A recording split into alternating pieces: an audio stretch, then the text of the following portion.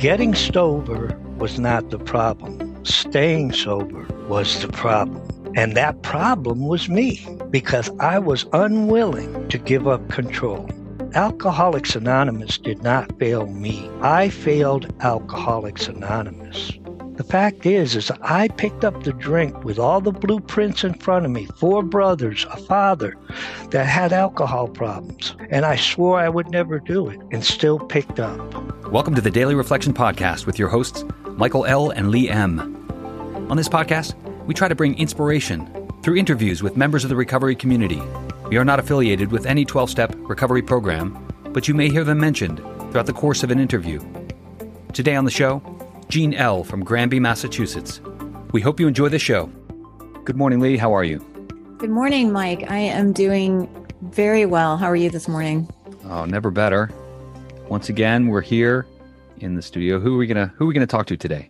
Well, I'm excited today to have Jean L. in the studio with us today from Gramby, Massachusetts, and he is a member. We were both landed ourselves in the same new kind of home away from home group because of Zoom. So we're not anywhere near each other, but we end up in the same place together on a regular basis. So I'm glad he's here today to share his experience, strength, and hope around surrendering self-will.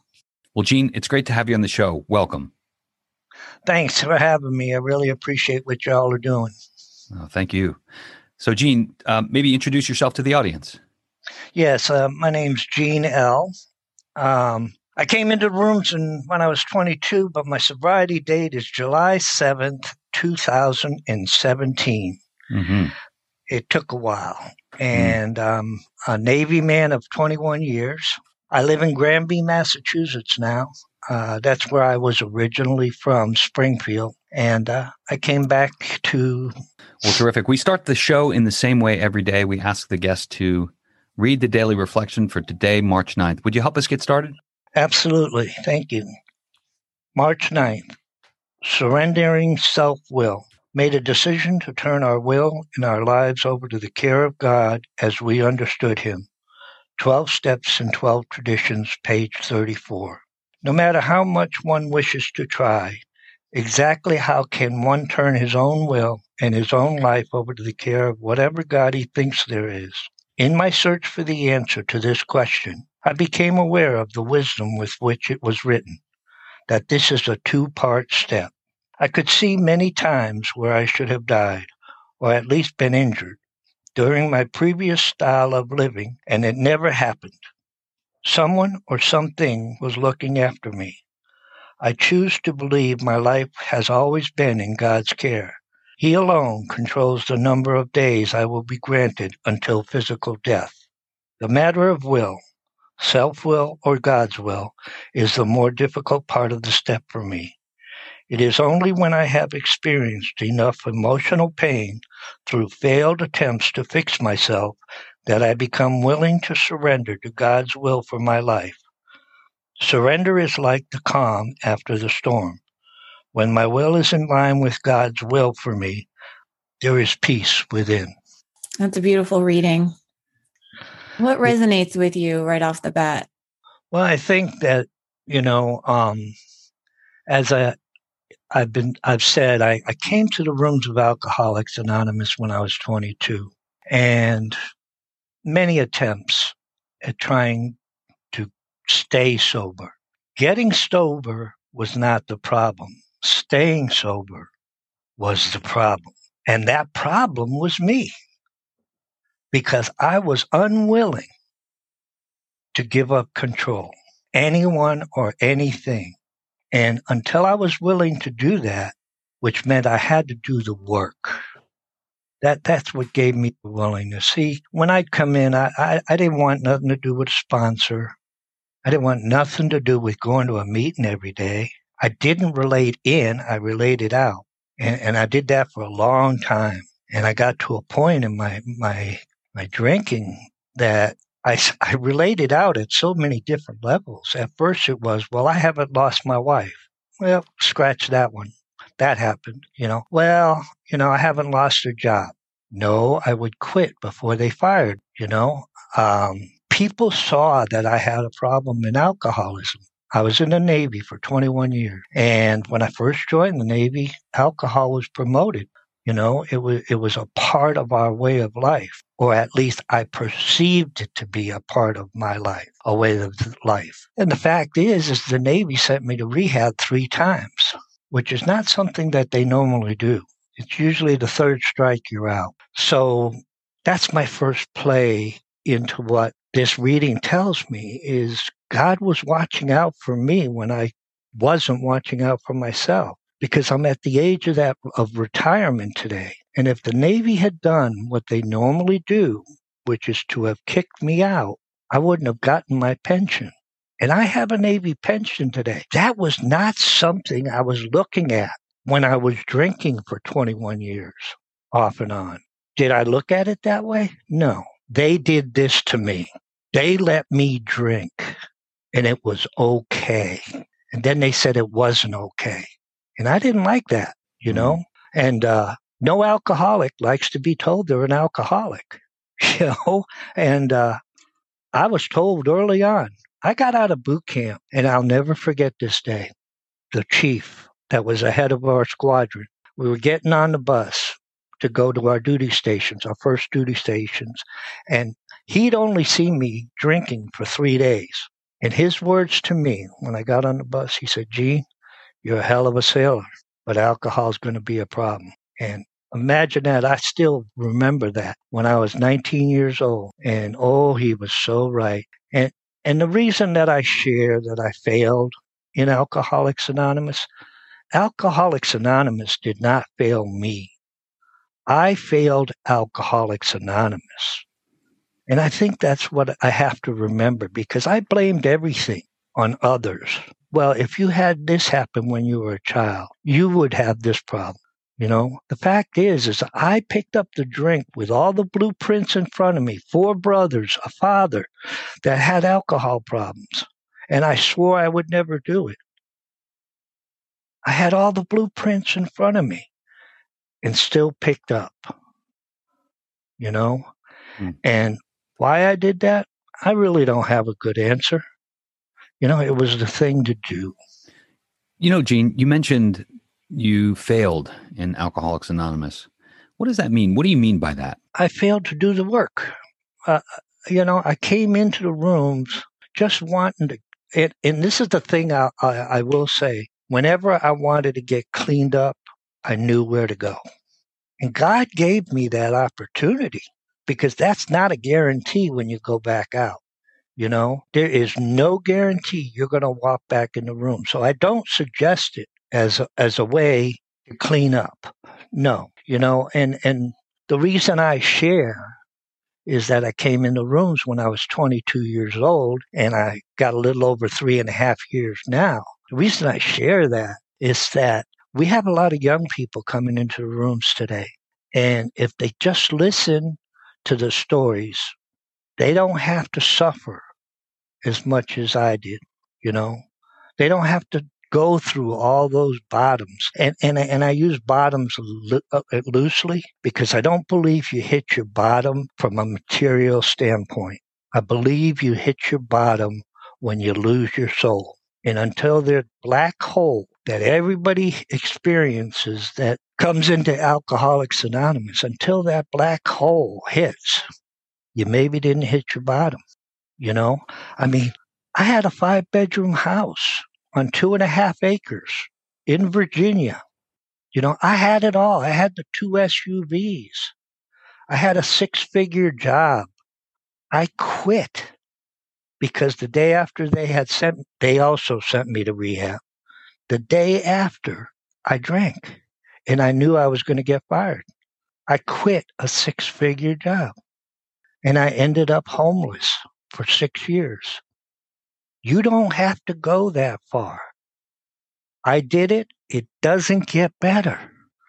Every time I went out, it got worse, you know? And God, I never looked at it as a 2-step scenario, you know?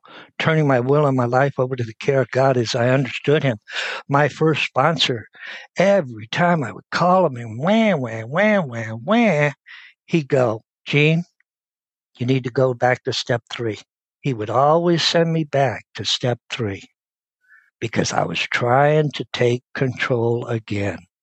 They weren't doing it the way I wanted them to do it.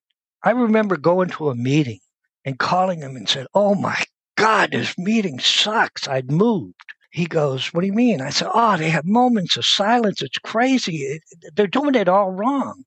And he said to me, he said, "Gene, how long's the meeting been going on?" I said, "Oh, I think about 11, 12 years. He said, "And they managed to do that without you. What a miracle." Put me right in my place, you know? And that's how I'd go back out. I would do things like that, you know?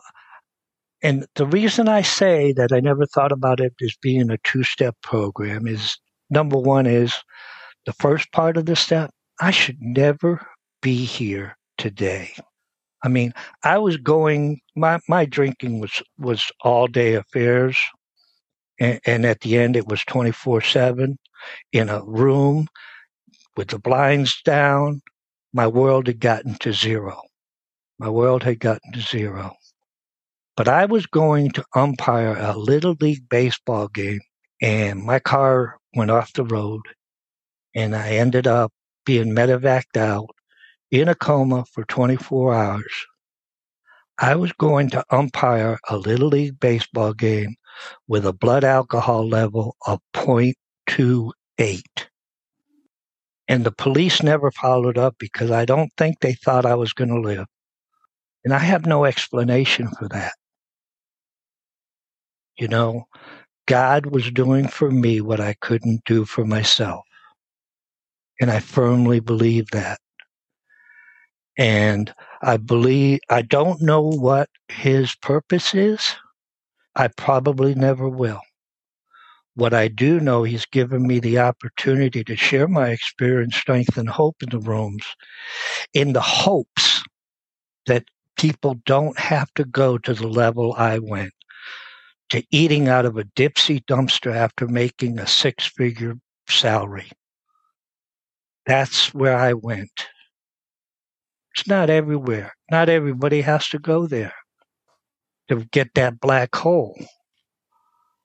That's where I ended up to get the black hole. You know, and until I was willing to come in and give up that control. And I have a story about giving up that control that came to mind, and it was my last slip. My significant other had a life-threatening illness. She's on oxygen today, 24/7. And we were in the hospital, and I had been drinking, the day before, not the day before, but when she went in. I didn't deal with it. I didn't call anybody. I didn't use all the tools that I've been given. You know, that phone is still 100-pound rock. There was nothing I could do. I couldn't fix her. No, I got to be able to do something. I talked to the doctors. I talked to the nurses. And I was sitting in her room, and we were by ourselves, and she wasn't conscious.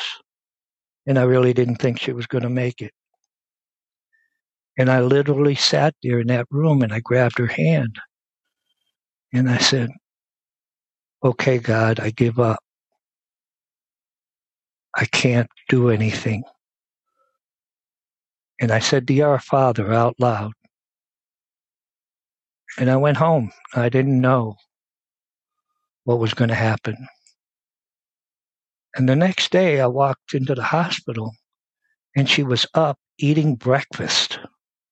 And the doctors and the nurses to this day still cannot explain what happened that night.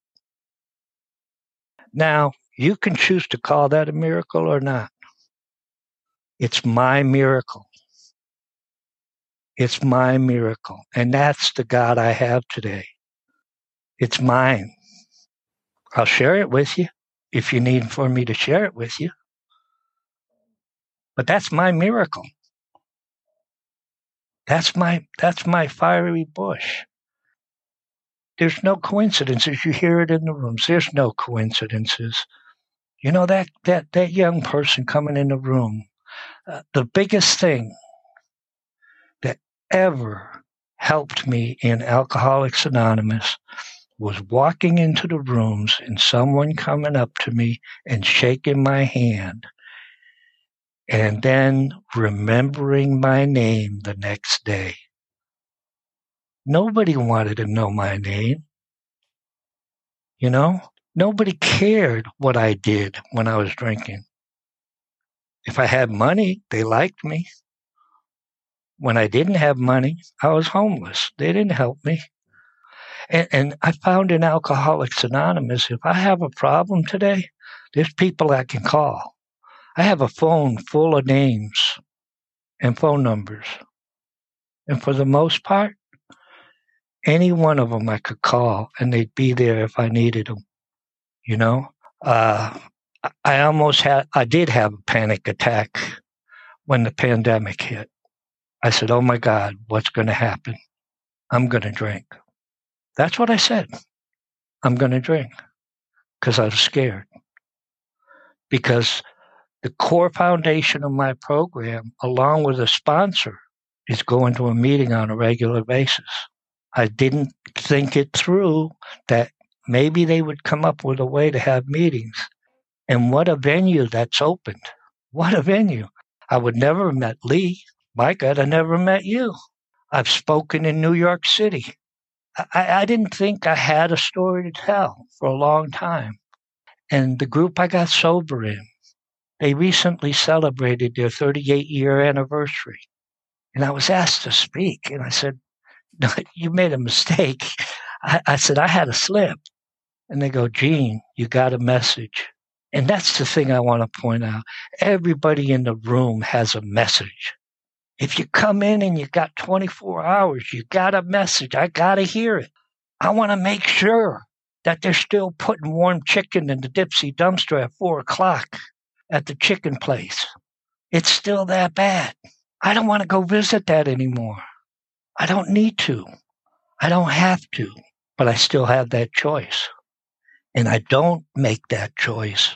And I have a better shot of staying sober for 24 hours when I go to a meeting, when I call my sponsor. I sponsor people. I try to help in any way I can. I used to go to the jails. When I go to do a commitment in the jail today, they let me out. And that's pretty cool. You know, that's pretty cool. And in the process, I've worked with someone for 8 years. That's how I met him. That's what gives me the strength to share my experience, strength, and hope. Because maybe I'll make a difference. But I end all my stories the same way. If you got anything that helps to keep you sober today, I'm glad I shared. But if not, I promise you one thing. You helped keep me sober today. And that's the amazing part of this program. Truly when you amazing. share the experience, strength, and hope for the sole purpose of you staying sober. But anyway, I just, you know, it's been a journey for me. I mean, I know AA. I know it works. It's the only thing that works for me. If I put in the time and the effort, I'm here doing this. Could I be doing something else? Maybe. And when I was drinking, I certainly would have found something better to do. you know, And this? You know what? This is the best medicine in the world for this alcoholic. And it amazes me, you know, to this day, how giving it away means so much. And I didn't really think much about step 3 being a 2-part step, but being given the opportunity to live the life I have, although I've had problems and I didn't work the program the way it was designed, it allowed me to come back. The God I understand and know today allowed me longevity, come back, put some time under my belt, and share my experience, strength, and hope. And I just want to throw in one other thing. I've had 2 sponsors, both. Well, I have 3. I'm my 3rd sponsor. The first 2 passed away from heart attacks. It was kind of funny because I asked my 3rd sponsor, I said, "Are you really sure you want to do this?" I said, But my 2nd sponsor, when he passed, I'll never forget, I went over his house first time, and his wife said, "Oh, please don't let him wander around the house." She was on speakerphone. She didn't know I could hear it. I go to him afterwards. I said, "What am I, a dog?" And but when he passed, she called me, and I went to the hospital, and I was present, and she asked me to hold her hands. And I was invited to the dinner the night before the eulogy with his family. And that's the first time I had gone through death without a drink. And that's God. And as they say, as my sponsor always said to me, he said, "Gene, you're allowed to make all the plans you want. Don't predict the outcome. You're not God." And when I start thinking I'm God, I need to go back to step 3. And that's where it all begins. That's where the work begins, because the next step is 4 and 5. If you haven't got a higher power, you're in trouble. That's been my experience, because I sure as heck didn't want to do step 4 and 5, so I never got there. That's the other thing. You got to work the steps. You got to have a sponsor. You got to have a home group. And everybody thinks their home group is the best in the world. This is the best AA group there is. And if you don't feel that way, you need to find another home group, because that's how you should feel about those people in that room, because they're going to love you until you can love yourself. And I was unable to love myself. That's why I said I sometimes turn down, I did a great job in the Navy. I turned down officer because I knew my drinking would get me in trouble. I had a great job. I quit because I knew drinking would get me in trouble. Well, now I have to do the things that I know that are going to keep me sober. And that's done through this, sharing my experience, strength, and hope, and going to a meeting this morning and going to a meeting tonight to listen to other people share their experience, strength, and hope. And as I said, I hope that something I said was good today and helped somebody.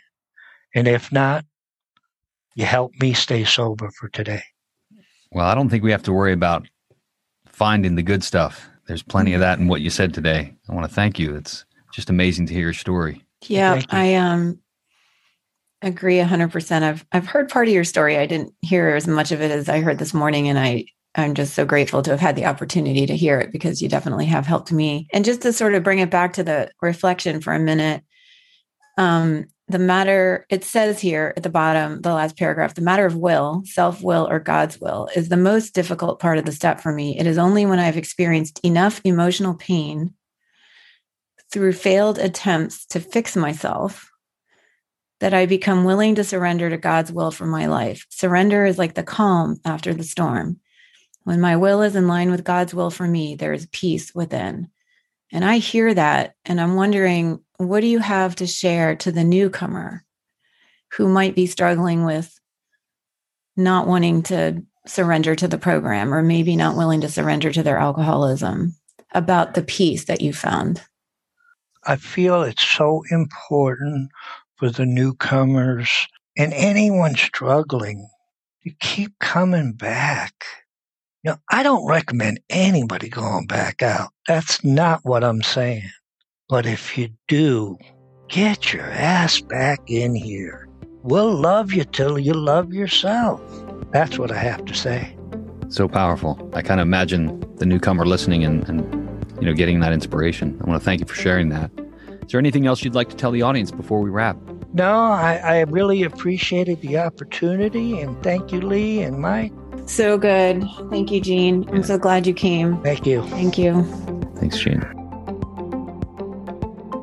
Thanks to Gene, and thanks to you, the listeners. If you want to find us online, join us on Facebook at facebook.com/groups/Daily Reflection Podcast. You can find us on Twitter at Daily Reflector.